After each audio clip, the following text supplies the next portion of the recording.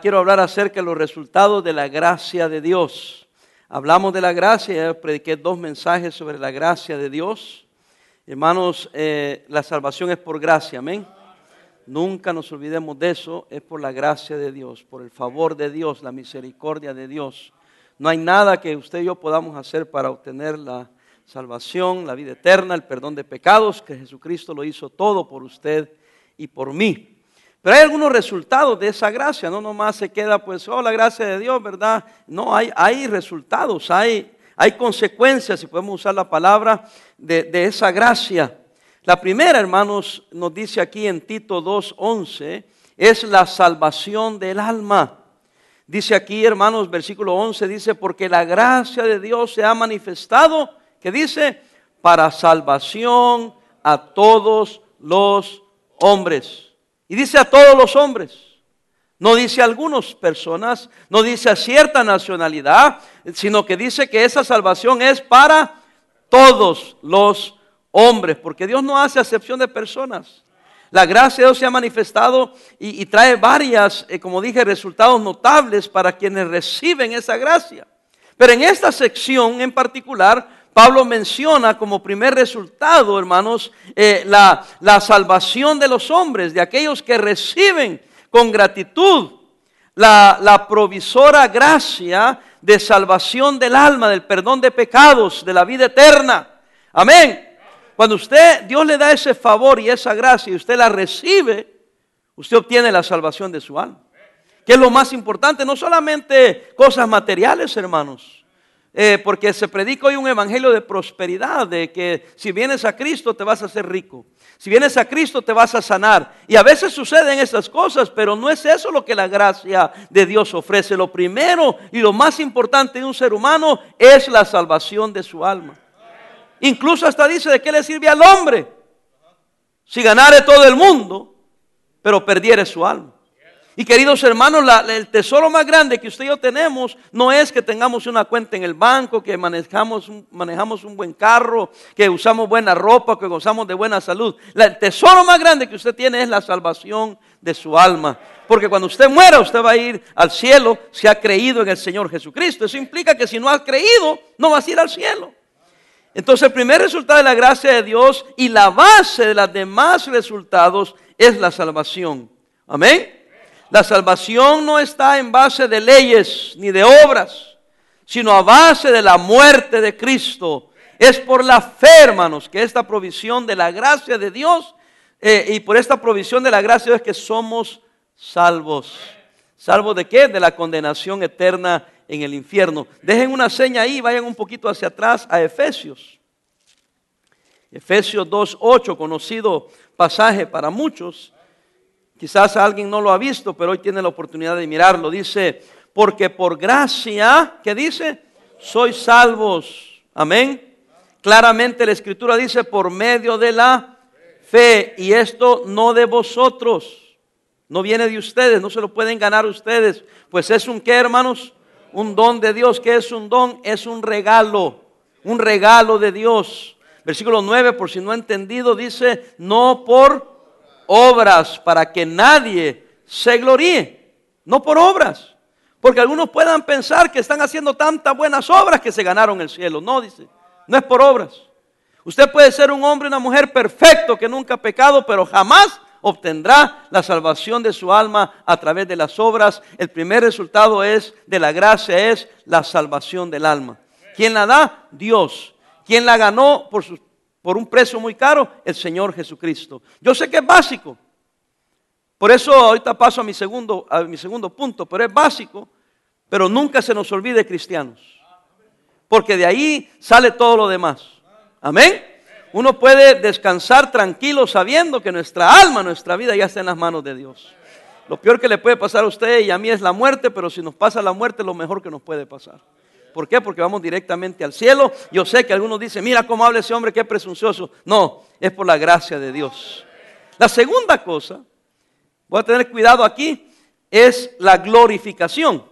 Ahora, ya nosotros como cristianos, aunque usted y yo pecamos, y no deberíamos de pecar, pero aunque usted y yo, déjeme ponerlo de esta manera, seamos imperfectos, óigame, Dios ya me vio totalmente glorificado. Se lo voy a poner de esta manera. Para Dios ya la salvación, la glorificación, todo lo que Él tiene para nosotros ya es un hecho, ya es realidad. ¿Está conmigo? Pero también la glorificación está hablando aquí de Dios, hermanos. Porque a través de su gracia, al darnos el vida eterna, al darnos el de colmarnos de bendiciones, se supone que Él se glorifica a sí mismo. En otras palabras, usted y yo debemos estar glorificando a Dios por sus maravillas, por su gracia. Hay muchos de nosotros que nos creemos como que somos la mamá de Tarzán. Por eso nos sorprendemos cuando algo mal nos sucede. Y decimos, ¿por qué a mí? ¿Por qué yo? ¿Qué no sabe Dios que soy yo? Porque te crees alguien especial.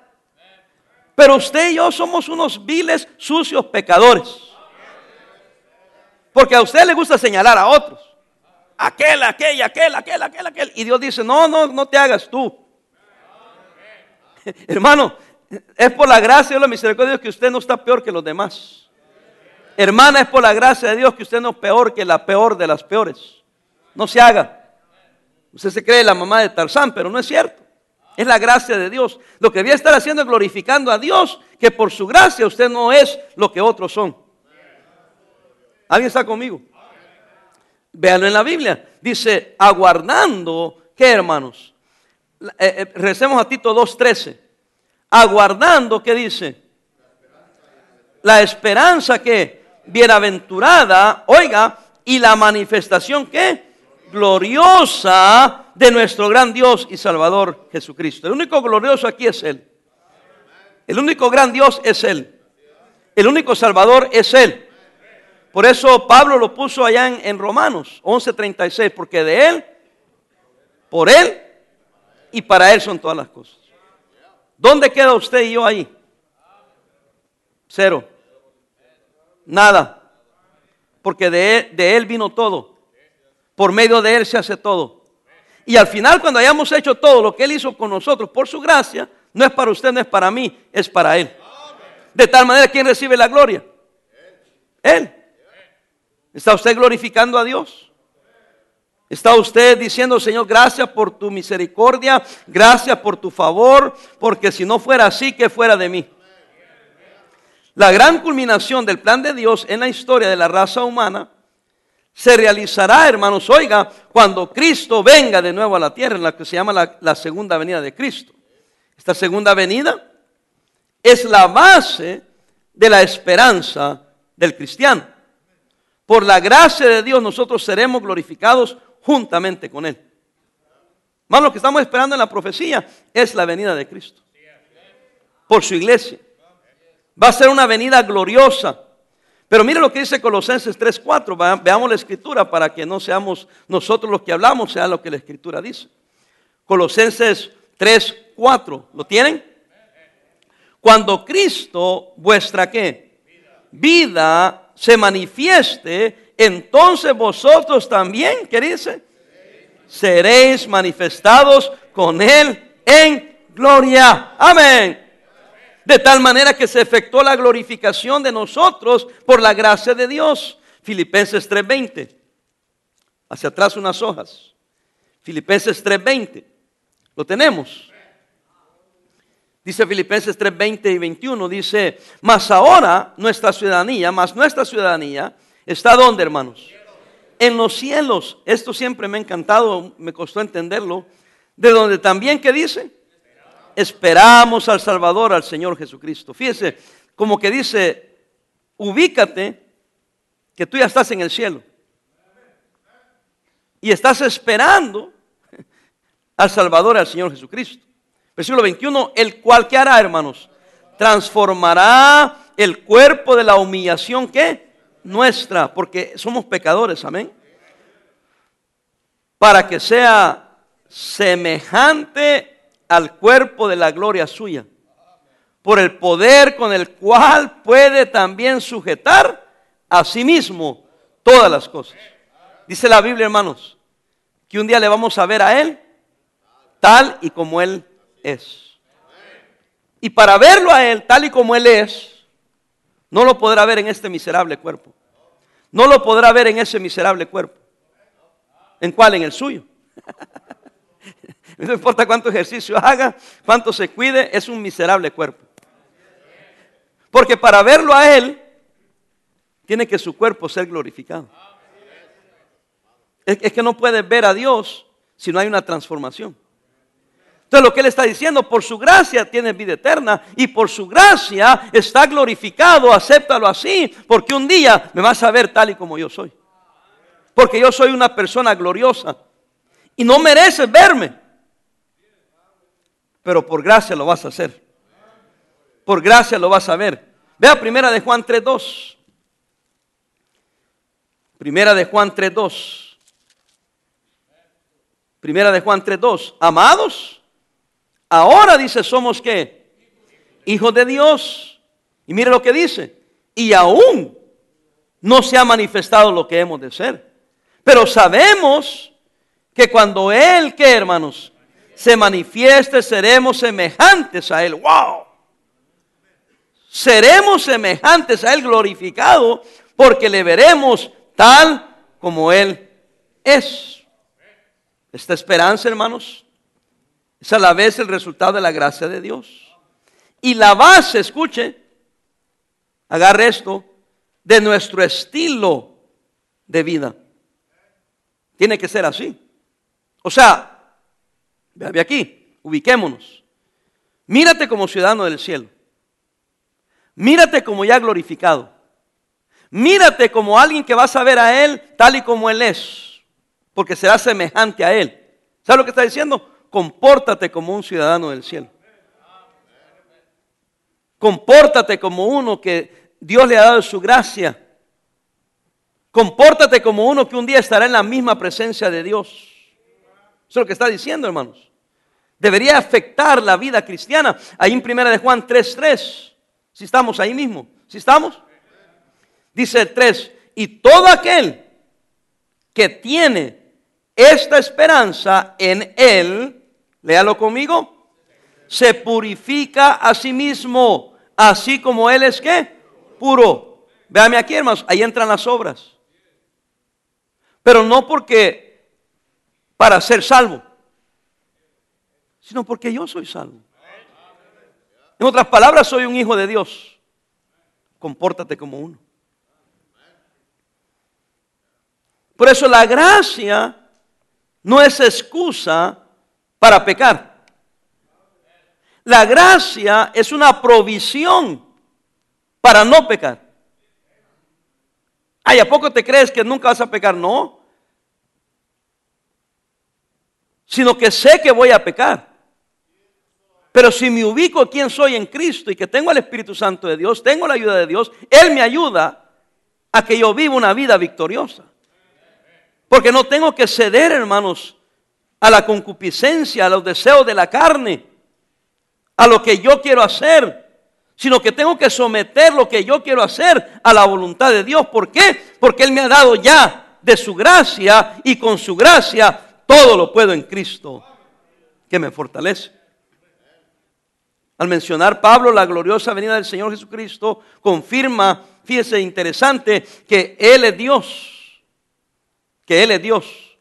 La expresión empleada indica que habla de una sola persona. Cuando le llama en el versículo 13 de Tito 2:13, que es muy importante, dice, aguardando la esperanza bienaventurada y la manifestación gloriosa de nuestro gran Dios y Salvador Jesucristo. No hay duda. Para Pablo no cabe ninguna duda, Jesucristo es el gran Dios del universo. Jesucristo no solamente es el Salvador, es el gran Dios del Antiguo Testamento. Es la manifestación de Dios. Y como Él es glorificado, tú eres glorificado. Ubícate.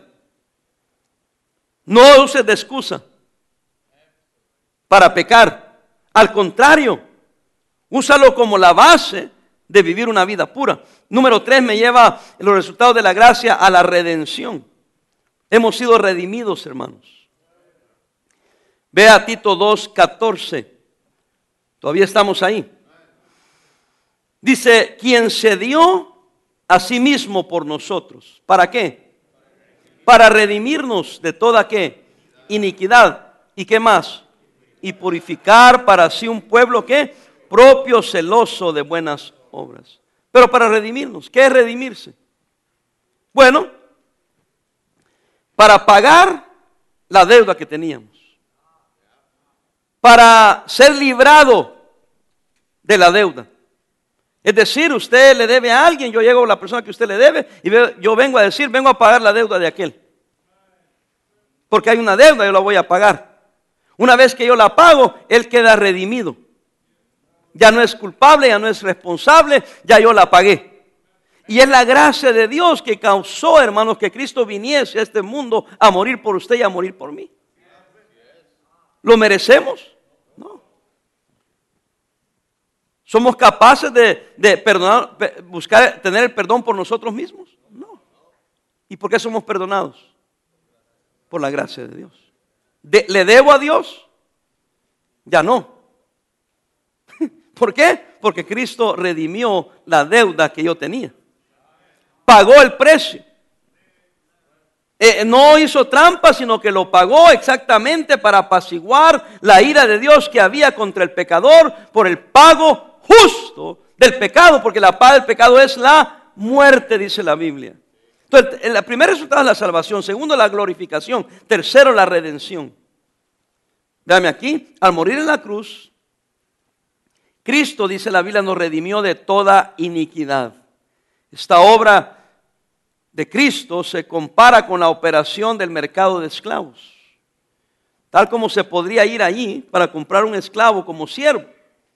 Cristo nos encontró, pagó el precio de la esclavitud para librarnos de la esclavitud del pecado, nos compró y nos dejó libres.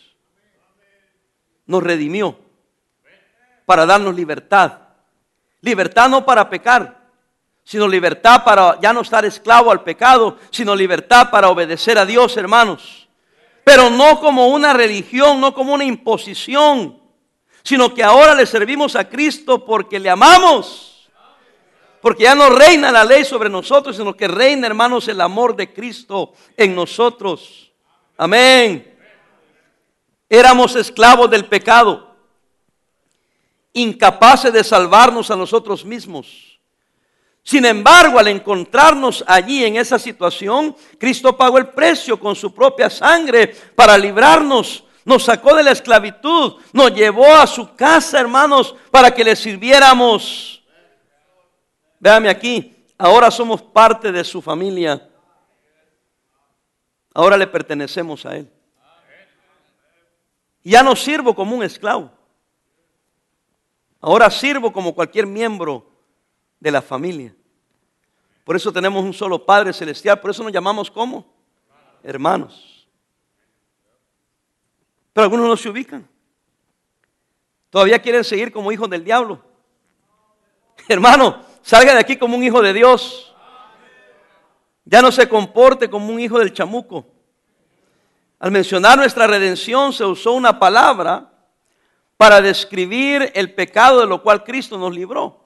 Ahorita vamos a hablar. Y se señala nuestra infracción de la ley, porque, hermanos, infringimos en la ley de Dios.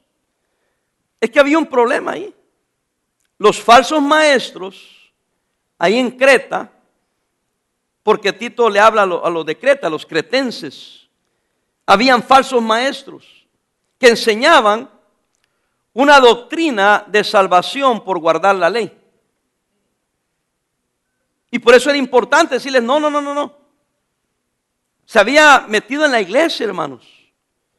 Que, bueno, eres cristiano, crees en Cristo, pero hay que todavía guardar la ley. Así nos quieren meter otra vez el mismo cuento. Si usted habla con algunos jóvenes que se llaman bautistas fundamentales, que no lo son, ya, quizás fueron. Nos dicen, no, es que nosotros decimos que hay que guardar la ley, pero no para salvación, nomás para vivir más justo delante de Dios. Bueno, yo pudiera vivir más justo delante de Dios sin mencionar ni siquiera la ley. ¿Sí me explico? Porque yo ya fui salvo a través de la sangre preciosa de Cristo. Cristo es suficiente para mí. Soy redimido, soy glorificado, soy salvo. Eso está corrigiendo él. Y yo no estoy predicando esto para contradecir a estos jóvenes equivocados, sino que tocó el mes de la gracia. Pero estos libros que hemos tocado, donde se habla de la gracia de Dios, precisamente fueron tocados para corregir falsos maestros que se habían introducido a la iglesia, a obligarlos a judaizar. Entonces no puedo tampoco sacarle al tema. A mí me pidieron que ya no hablara de eso, que lo dejara en paz. No lo voy a dejar en paz. Algunos me comentaron, Pastor Parada, qué bueno que usted se ha atrevido a decir algo. Le digo, yo no sé por qué los demás no dicen nada. Si la Biblia corrigió ese problema. Pablo corrigió ese problema. Vea el capítulo 1, versículos 10 y 14, incluso del 10 al 14, 1, 10, 14 de Tito. En esta carta, escribiendo a Tito para corregir lo que estaba pasando en Creta. ¿Están conmigo, hermanos? Y mira, este asunto de la falso maestro es la misma changa. Es el mismo chango, nomás con diferente ropa. Pero es el mismo problema. Porque hay aún muchos que contumaces, habladores de vanidades. ¿Y qué más? Engañadores, dice la Biblia. Mayormente los de eran judaizantes. Y le llama con palabras bien lindas, ¿verdad? Cállate, Pablo. No hables, Pablo. Se van a ofender los niños porque son niños. Dice, no, son contumaces, habladores de vanidades, engañadores. Es más, son los de la circuncisión. Versículo 11. A los cuales es preciso tapar la boca, que trastornan casas enteras, enseñando por ganancia deshonesta lo que no conviene. Uno de ellos, su propio profeta, dijo, los cretenses siempre que mentirosos. Yo no dije eso. Malas bestias, glotones, ociosos. 13. Este testimonio es ¿qué? Verdadero. Por tanto, ¿qué dice? Repréndelos ¿cómo? Suavemente para que no se ofendan. No, dice duramente. ¿Para qué? Para ofenderlos. No, para que sean sanos en la fe. Versículo 14, léalo conmigo. No atendiendo a fábulas judaicas, ni a mandamientos de hombres. Y dice que se apartan de la verdad. Hermano, míreme acá. ¿Por qué se apartan de la verdad? La verdad es verdad y la verdad es absoluta. Cualquier otra cosa que se enseñe fuera de la Biblia no es la verdad. Es una mentira. ¿Y por qué predica esto, pastor? Porque estamos en el mes de la gracia y quiero hablar sobre el tema de la gracia. Y la redención solamente es por gracia, la salvación es por gracia y no es necesario más guardar la ley y no es necesario más judaizar. Un pastor me contó, yo no sé si es verdad o no, yo tengo que pensar que es verdad, pero me contó que él confrontó a uno de ellos y le dijo, mire pastor, usted dele gracias a Dios que no he sacado gente de su iglesia. Porque si yo les digo que hay que guardar la ley y que ustedes están en desacuerdo, se van a salir de su iglesia. Yo pensé, qué triste que hayan miembros de iglesias bautistas fundamentales independientes que no han entendido todavía que la salvación es solamente por la gracia de Dios. ¿Cómo es posible que algunos de ustedes puedan ser engañados, hermanos, para enseñarles que hay que guardar la ley todavía? O estás en la gracia o estás en la ley. O eres de Cristo o eres todavía seguidor de Moisés. Y nomás para que sepa, porque si alguno de ustedes sale con esas tarugadas, no te voy a dejar en paz. Yo no entiendo cómo, ya me imagino que uno de nuestro instituto se gradúe y yo no diga nada. O que uno que salió aquí de la iglesia salga enseñando, y yo no voy a decir, tengo que decir algo. Por lo menos para que todos sepan que yo no creo como él. ¿Sí está conmigo? Bueno, pero eso, no se preocupe, hermano. Dice, sigamos adelante. porque ya me quedé atorado ahí, ¿verdad? Pero no es porque yo quiera, no es porque yo soy caprichoso, es porque hay que exponer la mentira. Estos jóvenes algún tiempo anduvieron bien. Mire, le voy a ser sincero, de muchos de ellos yo fui maestro. Imagínense, hermano, qué gacho, ¿no? Estuvieron sentados donde yo prediqué, donde yo enseñé. He comido con ellos, he estado en la casa de ellos. Algunos de ellos. Algunos han venido aquí a la iglesia, hermanos. Sí. Y andan en esas cosas. ¿De dónde, hermano? ¿De dónde? Entonces alguien me dijo, bueno, pero ¿por qué no tratan? Porque no hay nadie que trate con el problema, porque nadie está preparado, porque nunca se ha metido esa semejante herejía a una iglesia bautista fundamental independiente. Entonces ahora tenemos que empezar a decir, bueno, ¿qué? ¿Vamos a responder o qué ondas? ¿Sí me explico o no me explico? Y también entonces uno dice, mira qué sutil es la gente, qué engañosa es la gente. Qué fácil de engañar es la gente. Rápido se van por la tangente, rápido se van por un falso profeta, por alguien que enseñó algo nuevo. Y ese es el problema con andar viendo tantos asuntos de predicadores en el internet, que ni predican la Biblia. Es más, me voy a sacar otro clavo. He estado oyendo a un tonto que se pone a hablar un montón de estupideces. Y un montón de mujeres le contestan y le dicen, ay, qué lindo mensaje bíblico. Y digo, ¿dónde estaba la Biblia ahí? ¿Qué bíblico hay de eso? ¿Qué del perdón? ¿Qué de la palabra de Dios? No, la solución no es el divorcio, es el perdonar, es ayudarse uno a otro. Callados se quedan. Y ya lo vi, aún ustedes andan poniéndole like, I like. What do you mean you like? O sea, ¿te gustan las tarugadas que dicen ahí? Solo porque tiene millones de seguidores cuando lo que se está diciendo no es bíblico. Famosa psicología cristiana, no hay semejante animal. ¿Hay sabiduría bíblica o sabiduría humana? Nosotros creemos la sabiduría bíblica. Entonces me vas a andar ahí siguiendo gente en el internet, en el Facebook.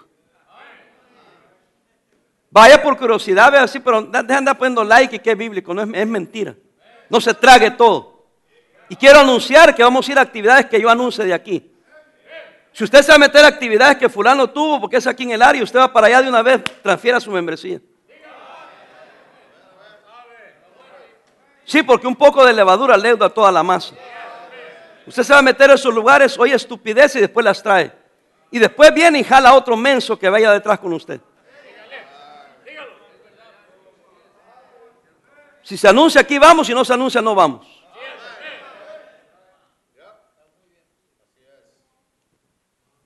¿Alguien está aquí?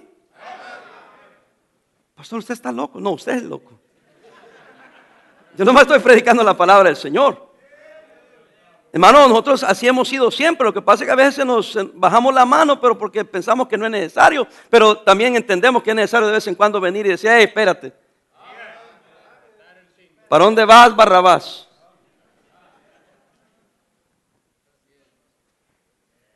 Por último,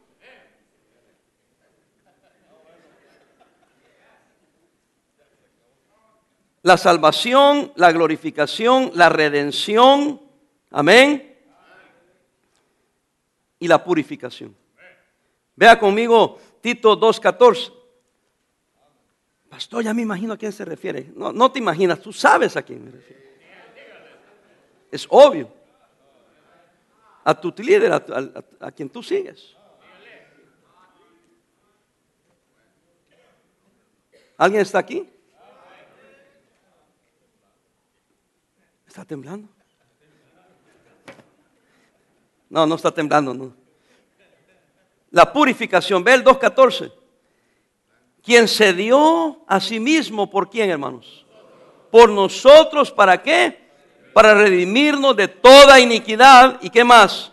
Y purificar para sí un pueblo propio, celoso de buenas obras. Hermanos, la gracia de Dios no solo afecta nuestro pasado y futuro. Véame aquí.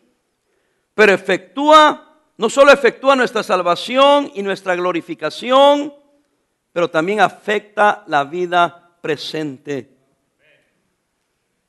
Este resultado que yo puse como cuarto es la purificación.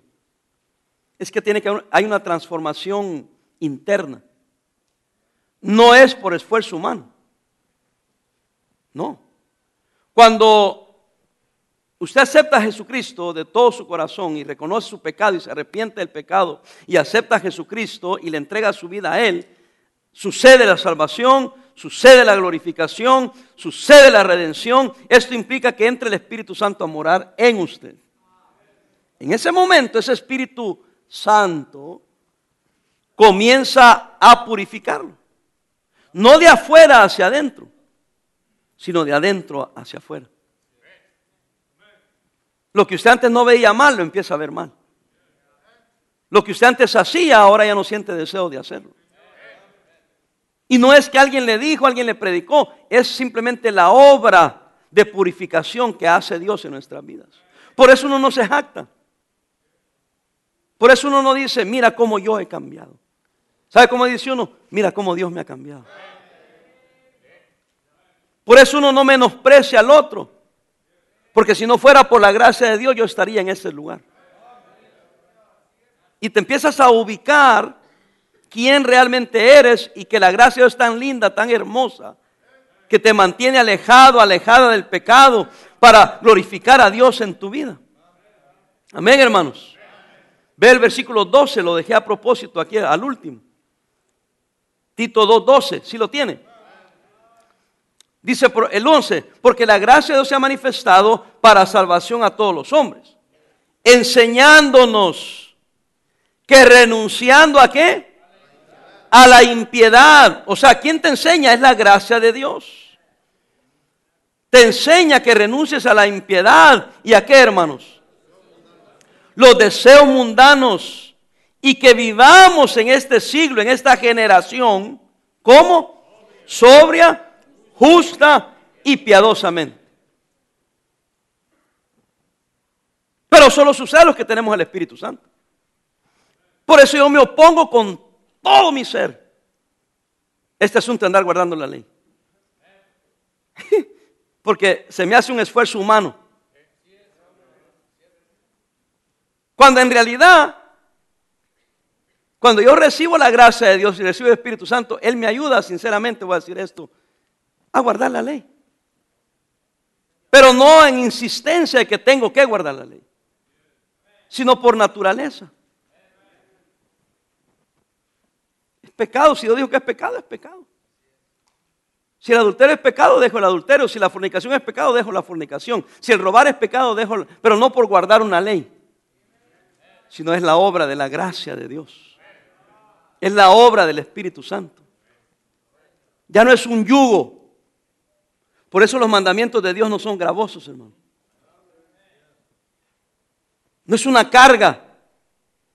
El que no es cristiano piensa que es una carga. Por ejemplo, yo no tomo licor, excepto cuando estoy enfermo y tomo NyQuil, ¿verdad?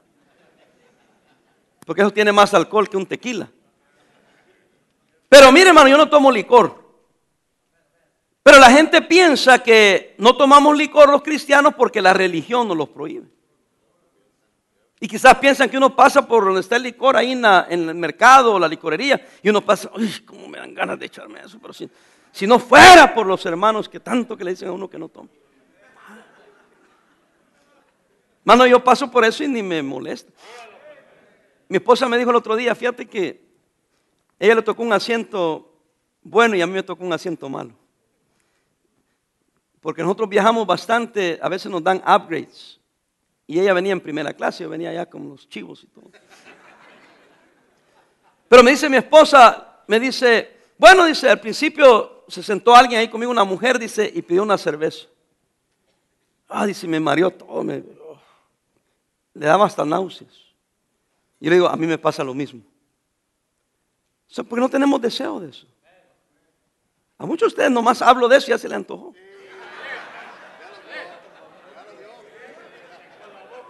Mejor ya no hablo. Ese hermano aguanta. Ya no hablo. porque no quiero ser piedra de tropiezo. Pero un cristiano ya no lo hace porque me obligan en la iglesia, sino porque ya tiene el Espíritu Santo y la gracia de Dios lo purificó. Por eso renunciamos por obra de la gracia de Dios a lo impuro, a los deseos mundanos. Versículo 14, quien se dio a sí mismo por nosotros para redimirnos de toda iniquidad. Y dice, y purificar para sí, ¿qué dice? Un pueblo propio, ¿qué dice? Celoso de buenas obras. Mire, voy a decir esto y me voy a meter en problemas, pero ¿qué me importa? Estaba este muchacho con esas tonterías de la ley. Le hablo al pastor de él. Y hermano, si me está viendo, véame bien, no le tengo miedo. Póngase los pantalones, pastor, por favor. Y le digo al pastor, pastor, mire, este muchacho que es miembro de su iglesia anda en este asunto. Y dice que usted lo apoya. Yo hice lo correcto, o sea, ¿qué se está mintiendo? Y que su pastor lo apoya en este asunto de la ley y no es verdad. Le hablo al pastor y le digo, aquel dice que tú lo apoyas. Y me dice, no, la verdad que no sé. Y me dice, véame claramente. Y dice, es que me dijo que solo era por asuntos de dieta. Que hay que comer ciertas comidas por asunto de dieta. No, le dije. Si es asunto de dieta, perfecto. No hay nada malo con seguir una dieta bíblica. Pero ¿por qué tiene que mencionar la ley? A mí no me importa si usted me dice un día, pastor, estoy siguiendo una dieta que está en la Biblia y ya no como carnitas y ya no como esto, ya no como... Perfecto. No hay problema. Pero cuando usted me dice, ya no como carnitas y ya no como camarones, porque ya ve que hay que guardar la ley, ahí sí tengo problema. ¿O no, hermano Ciro? ¿Sí me entiende? ¿Ven la diferencia? Es que pastor lo hace por la dieta. Le dije, pastor, pero yo creo que le voy a vender un terreno allá en la luna. Porque si es un asunto dietético, qué bueno, pero que no mencioné la ley. Pero si menciona la ley, hay más detrás de la dieta, pero eso le dijo a usted, y a poco usted se la creyó. Ajá. Por eso le digo, pastor, corrige ese asunto. Se lo está cuenteando el vato. ¿Alguien está aquí conmigo? Si cuando uno está en Cristo, hermano, Él de adentro hacia afuera te saca del pecado, te purifica. No es lo que te tragas, hermano, es lo que sale del corazón del hombre. A Cristo le quisieron hacer esa jugada. ¿Por qué tus discípulos comen sin lavarse las manos? Y Cristo claramente le dijo, lo que se tragan no les contamina. Lo que los contamina es lo que sale del corazón. El problema no es con la ley ni nada, ese es el corazón de perversidad, de orgullo, de sentirse mejor que los demás. Es como algunos vatos que van a Israel y después vienen como que si ya fueran el apóstol Pablo. Es una linda experiencia, algo bonito, pero algunos se la creen y ya vienen contando como, tienes que ir, porque si no ha sido, cállate. Es tierra igual que cualquier otra tierra, es árbol igual que cualquier otro árbol, es lo mismo. Si nunca vas a Israel, no te preocupes. Con que vayas a El Salvador es suficiente.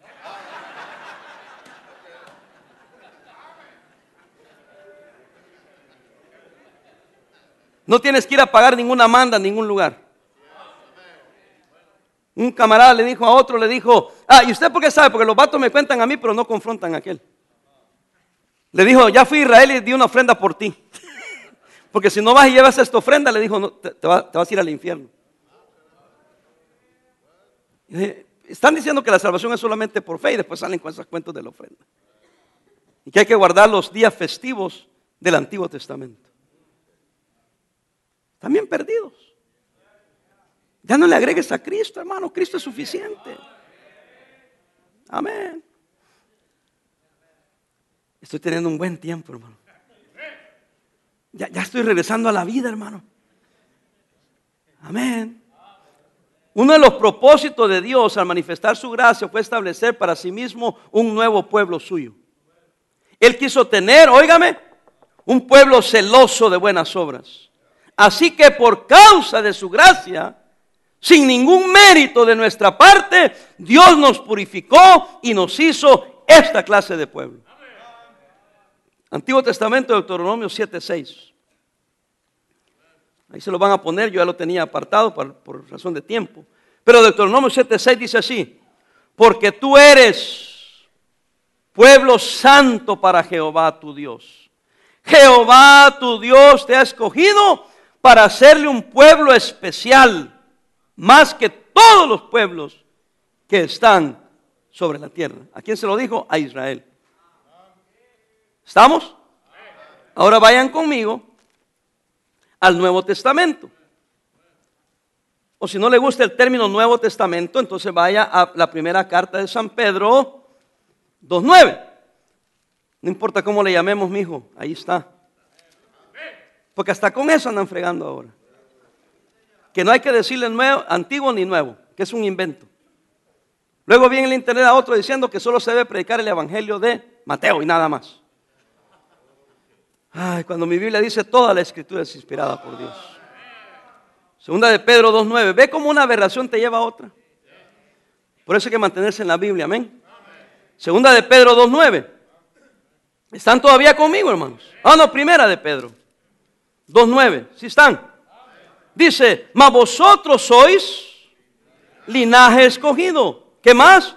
Real sacerdocio. ¿Qué más? Nación santa, pueblo adquirido por Dios, para que anunciéis las virtudes de aquel que os llamó de las tinieblas a su luz admirable. Hermanos, nosotros ya somos pueblo de Dios. Allá Él se lo dijo a Israel. Ahora, por medio de la fe, por medio de la gracia de Dios, por medio de Jesucristo, ustedes que no eran pueblo, nosotros que no éramos pueblo, ahora somos un pueblo santo. Entonces, ¿por qué yo necesito andar imitando a los judíos? Y no me vayan a acusar de ser antisemita. Yo creo que el pueblo de Israel es una nación bendita, y el que bendice a Israel, Dios lo va a bendecir. Yo creo que hay que orar por la paz de Jerusalén. Y si oramos por la paz de Jerusalén, Dios nos va a bendecir. Yo siempre lo he predicado. No me acuse de eso. Pero estoy en contra de ser judaizante. O de imitar a un judío para sentirme que ahora soy pueblo de Dios. Y que los perros, los gentiles que no son judaizantes como yo, no pueden ser admitidos como pueblo de Dios. Yo soy especial. Pues déjame decirte, I am special. Yo soy hijo de Dios. Y no tengo nada en contra de los que usan barba, pero no tengo que ni dejarme crecer la barba. Alguien me dijo, ¿qué trae usted con los que usan barba? Nada, les digo. Pero lo que pasa es que el grupo al que yo me refiero andan con que la barba.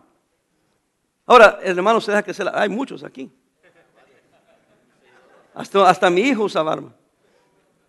Pero no lo hace para sentirse mejor y que soy superior a los demás.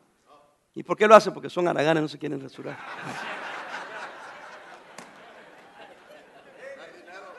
Alguien me quiso decir a mí que quizás yo digo eso porque a mí no me crece la barba, hermano. A mí me crece más que a ustedes. Yo me rasuro en la mañana y yo en la tarde tengo que rasurarme otra vez.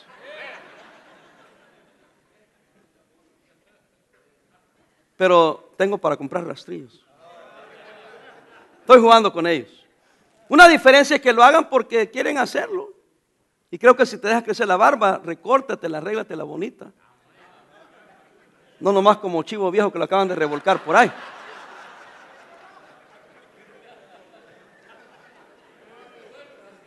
Y carga siempre un espejo porque te comes un hot dog y te cargas toda la mostaza y todo por todos lados, ¿verdad? Carga un espejo y vete ahí y límpiate. Está bien, no hay problema. ¿Alguien está conmigo? Sé que es un asunto de preferencias. Pero ya cuando me la quieren poner, que porque eran las barbas de Aarón. O porque me la quieras poner que es por algún asunto de la Biblia, por favor. ¿Sí me entiende? Yo creo que me estoy explicando, ¿verdad? Yo sé que me río y todo eso, pero porque que vean lo ridiculez de quererlo otra vez traer de algo que ya Dios nos libró, hermano. Con eso no quiere decir que vayan y hagan lo que quieran, vivan como quieran, porque de eso también nos pueden acusar de ser liberales y modernistas. No, hermano, aquí la Biblia dice que cuando somos salvos por gracia, Él purificó a un pueblo para que hagamos buenas obras. Entonces, primera de Pedro 2:9, no terminé. Dice, nación santa, pueblo adquirido por Dios para que anunciéis las virtudes de aquel cual, Jesucristo, que nos llamó de las tinieblas a la luz admirable. Versículo 10, vosotros que en otro tiempo no erais pueblo, pero que ahora en Cristo, en la gracia, sois pueblo de Dios. Amén. Que en otro tiempo no habéis alcanzado misericordia, pero ahora habéis alcanzado misericordia. Y lo digo claramente, yo sin guardar la ley. Porque la gracia y la misericordia de Dios es tan grande que no me pide que ande haciendo cosas para ganarme la gracia de Dios. Es el favor inmerecido de Dios. Uno de los propósitos de Dios al manifestar la gracia fue establecer para sí un nuevo pueblo, dije, que le glorifica a Él, que vive para Él. La gracia de Dios se manifestó para establecer en el mundo un grupo de que busca, en su vida la santidad, la justicia, pero por las razones correctas. Yo no sé cómo explicárselos. Aún en el Antiguo Testamento, hermanos, fue por la gracia de Dios. Algunos erróneamente dicen, es que el antiguo sí era por obras, pero en el nuevo ahora es por gracia. No, siempre la gracia de Dios ha salvado a la humanidad. En el Antiguo Testamento, los santos del Antiguo Testamento miraban hacia el futuro del Mesías que habría de venir. Nosotros miramos al Mesías que ya vino.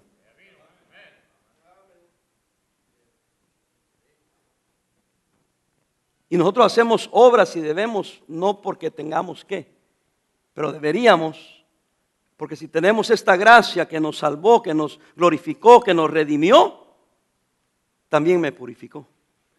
Es el argumento de Pablo, por eso ahí están las 4 verdades, en 4 versículos. Está hablando de la salvación de todos los hombres, de la glorificación de Cristo y cómo nosotros también seremos glorificados porque le veremos tal y como Él es, de que Él nos redimió de la iniquidad, del pecado y también purificó para sí un pueblo. Hermanos, la Biblia es clara. Lo que pasa es que los hombres tratamos de determinar qué es aceptable y qué no es aceptable y tiene que ser a mi manera. En lugar de someternos a lo que Dios enseña. Y no le ande buscando, hermanos, más allá de lo que la Biblia dice. ¿Para qué? Y si usted ya está engañado, pues siga en su mentira, siga en su engaño. Pero no, usted que está aquí, que es cristiano y que me estoy yendo, no se deje engañar. En realidad, honestamente, yo he buscado es necesario hacer la ley. Y hasta ahorita, si usted busca eso, no vaya a ir a buscarlo, pero si usted hace un Google ahí, todos los que salen hablando son del séptimo día, adventistas del séptimo día. Que no solamente creen guardar la ley, pero creen que si no guardas el sábado no puedes ser salvo. Y que la salvación es por obras. Y ahí entre la bolita aparece el bautista fundamental. ¡Qué aberración! ¿Alguien está conmigo? Y a veces yo he encontrado a adventistas del séptimo día hablar de buenos temas que son bien bíblicos a veces. Pero entre lo que es bueno y es bíblico a veces, te meten las obras y la ley. Y el contacto de decir tienes que guardar el sábado, porque si no guardas el sábado, te vas a condenar. Nosotros guardamos nuestro reposo el domingo, porque ejemplifica que nuestro reposo está en Cristo. Pero usted no va a oír a un cristiano real, un cristiano de verdad decir, óigame, si no guardas el domingo te vas a ir al infierno. ¿Sabe por qué nunca va a decir eso? Porque la salvación no es por guardar un día. La salvación está en Jesucristo. A lo mejor me voy a echar encima a los sabatistas. Y a lo mejor habrá alguien dentro de ellos que a lo mejor sí son salvos. Pero eso no lo sé yo. Pero la doctrina oficial habla de guardar el día sábado. Habla de guardar la ley. Entonces, ¿nosotros qué estamos haciendo si regresamos a lo mismo? Si estamos libres ahora bajo la gracia de Dios. Creo que el mensaje es claro. Ahora, si hay algo que usted en su vida anda haciendo pecado y usted está cometiendo pecado sabiendo lo que está haciendo y todavía dice, pero lo bueno es que soy salvo, ten cuidado. Ah, pastor, entonces es por obras. No, es por fe, por gracia. Pero ya dijimos, cuando eres salvo por gracia, hay algo en ti que te hace hacer buenas obras. Si no hay eso, algo en usted que lo hace hacer buenas obras para vivir santamente, entonces usted tiene un problema, no ha nacido de nuevo. No lo estoy condenando, no estoy diciendo que, pero no ha nacido de nuevo porque debe haber un testimonio interno de que usted es un hijo de Dios. Para que me entienda, discúlpeme, voy a dar mi propio ejemplo. Yo fui salvo en 1981, último domingo de 1981, usted busque la fecha. Último domingo de 1981. Yo pasé al frente, yo les he contado esto, 84 jóvenes pasamos enfrente, de 34 países diferentes. Y yo era un jovencito de 20 años, una iglesia grande americana. Y pasamos ahí, yo vine enfrente, tomaron mi nombre, el pastor oró por todos nosotros, regresamos a nuestro asiento, tranquilo. Veníamos de regreso, pasamos a un restaurante ahí cerca de Pismo Beach. Fuimos a un restaurante, yo tenía 20 años de edad, no me vendían licor, pero tenía amigos mayores de 21 años. Ellos pidieron cerveza, enseñaron su ID, les trajeron las cervezas y entonces me pasaron la mía. Y ningún joven debe tomar cerveza, ni mis nietos. Es malo. Me la pusieron ahí y yo le pegué un trago, la verdad. No pensé, o sea, era normal, estábamos platicando, estábamos esperando la comida, agarro la cerveza y le pego un trago y la tiré. Y le dije a mi amigo Ricardo, se llama él, y el otro se llama Sandor, si me están viendo. Le dije, no, toma. Y me dice, ¿por qué no te la vas a tomar? No puedo, le digo. Y me dijo, él ya andas con esas babosadas, me dijo. Solo porque en la mañana pasaste al frente ahí en la iglesia y andas con esas babosadas ahora. Que no te la vas a tomar. Disculpen a aquellos que son de México, pero Centroamérica sí hablamos.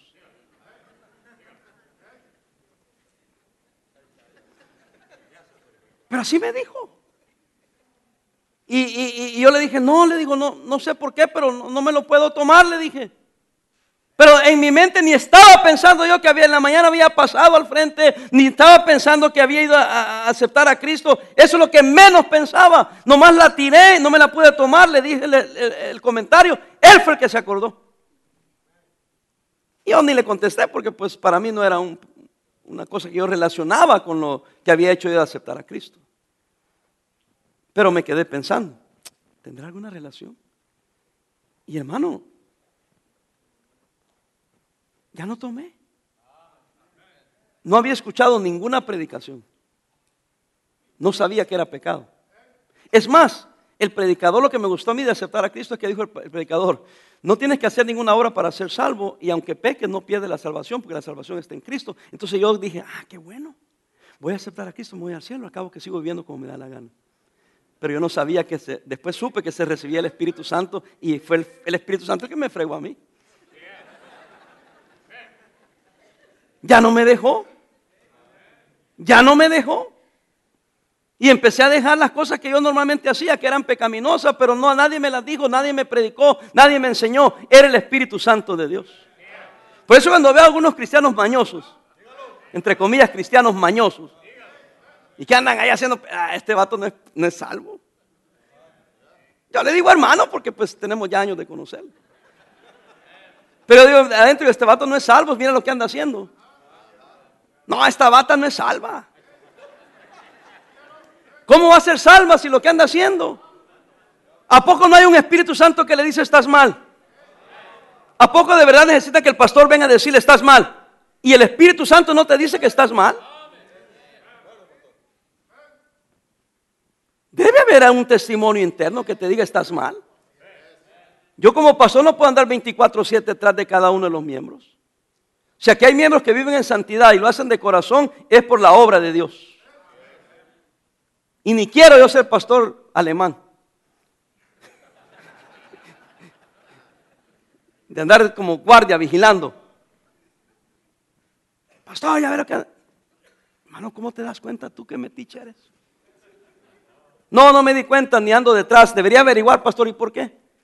Solo porque tú dices. Y el Holy Spirit. Eso para los pochos. Y el Espíritu Santo. Si a esta camarada o a esta camarada del Espíritu Santo no le está hablando, entonces esa persona tiene que ser salva. Padres, oren por la salvación de sus hijos. Podrían haber sido creados en la iglesia, pero no garantiza que son salvos. Tiene que haber una obra redentora, una obra salvadora, una obra purificadora, una obra glorificadora. Y es la obra que hace el Espíritu Santo. Y ustedes deben andar de Dios y de juez y de todo, hermano, metiche.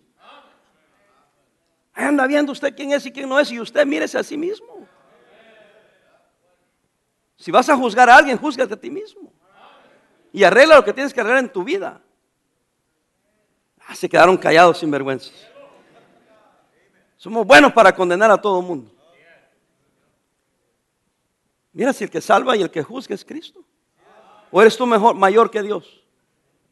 Muchos de ustedes, hermano, tienen años en Cristo y no saben depender de la gracia de Dios. No oran, no esperan en Dios. Leen su Biblia religiosamente. Pero ahora los trancazos no saben depender y esperar en Dios. Yo creo en un Dios que tiene poder, yo creo en un Dios que contesta la oración. Yo descanso en la gracia de Dios. Pastor, me han dicho algunos, présteme el púlpito y yo en un ratito le compongo la iglesia. No me separaría aquí a mencionar el pecado de todos ustedes, hermano. Y aquel y tú y tú. Sí la compondría porque se deshace. Y yo digo, pobrecito el hermano. Ni siquiera se le ocurre de que el pastor predica lo que el Señor le dirige y lo que la palabra le permite. No son mis caprichos. No es que yo venga aquí a contar los pecados de todo el mundo y todo, y todo, y todo, y todo, y todo. Y Dios dice, cállate, ¿y tú? Yo predico, hermano, si le cayó, bueno, si no le cayó, hay un Espíritu Santo que lo va a reprender. La palabra de Dios ha sido predicada. Muchos de ustedes estaban bien emocionados cuando estaba tirando a los falsos maestros. Pero aquí el mensaje no es para aquellos, es para usted. Es para que nosotros nos ubiquemos si estamos en la gracia de Dios, si estamos en la fe de Jesucristo. Y si somos redimidos, si somos salvos, si tenemos la seguridad de la salvación, si estamos glorificando al Señor con nuestras vidas, si estamos viviendo de una manera digna del Señor. Antes yo no era pueblo, pero ahora soy pueblo. Ahora quiero solamente vivir para Cristo, para glorificarlo a Él y que no sea pisoteado su nombre por mi mal andar, por mi mal vivir. No hay semejante cosa que lo que sucede aquí se queda aquí. El Dios en el cielo lo está mirando. Y no estoy predicando ley, es la gracia de Dios. Oremos, hermano.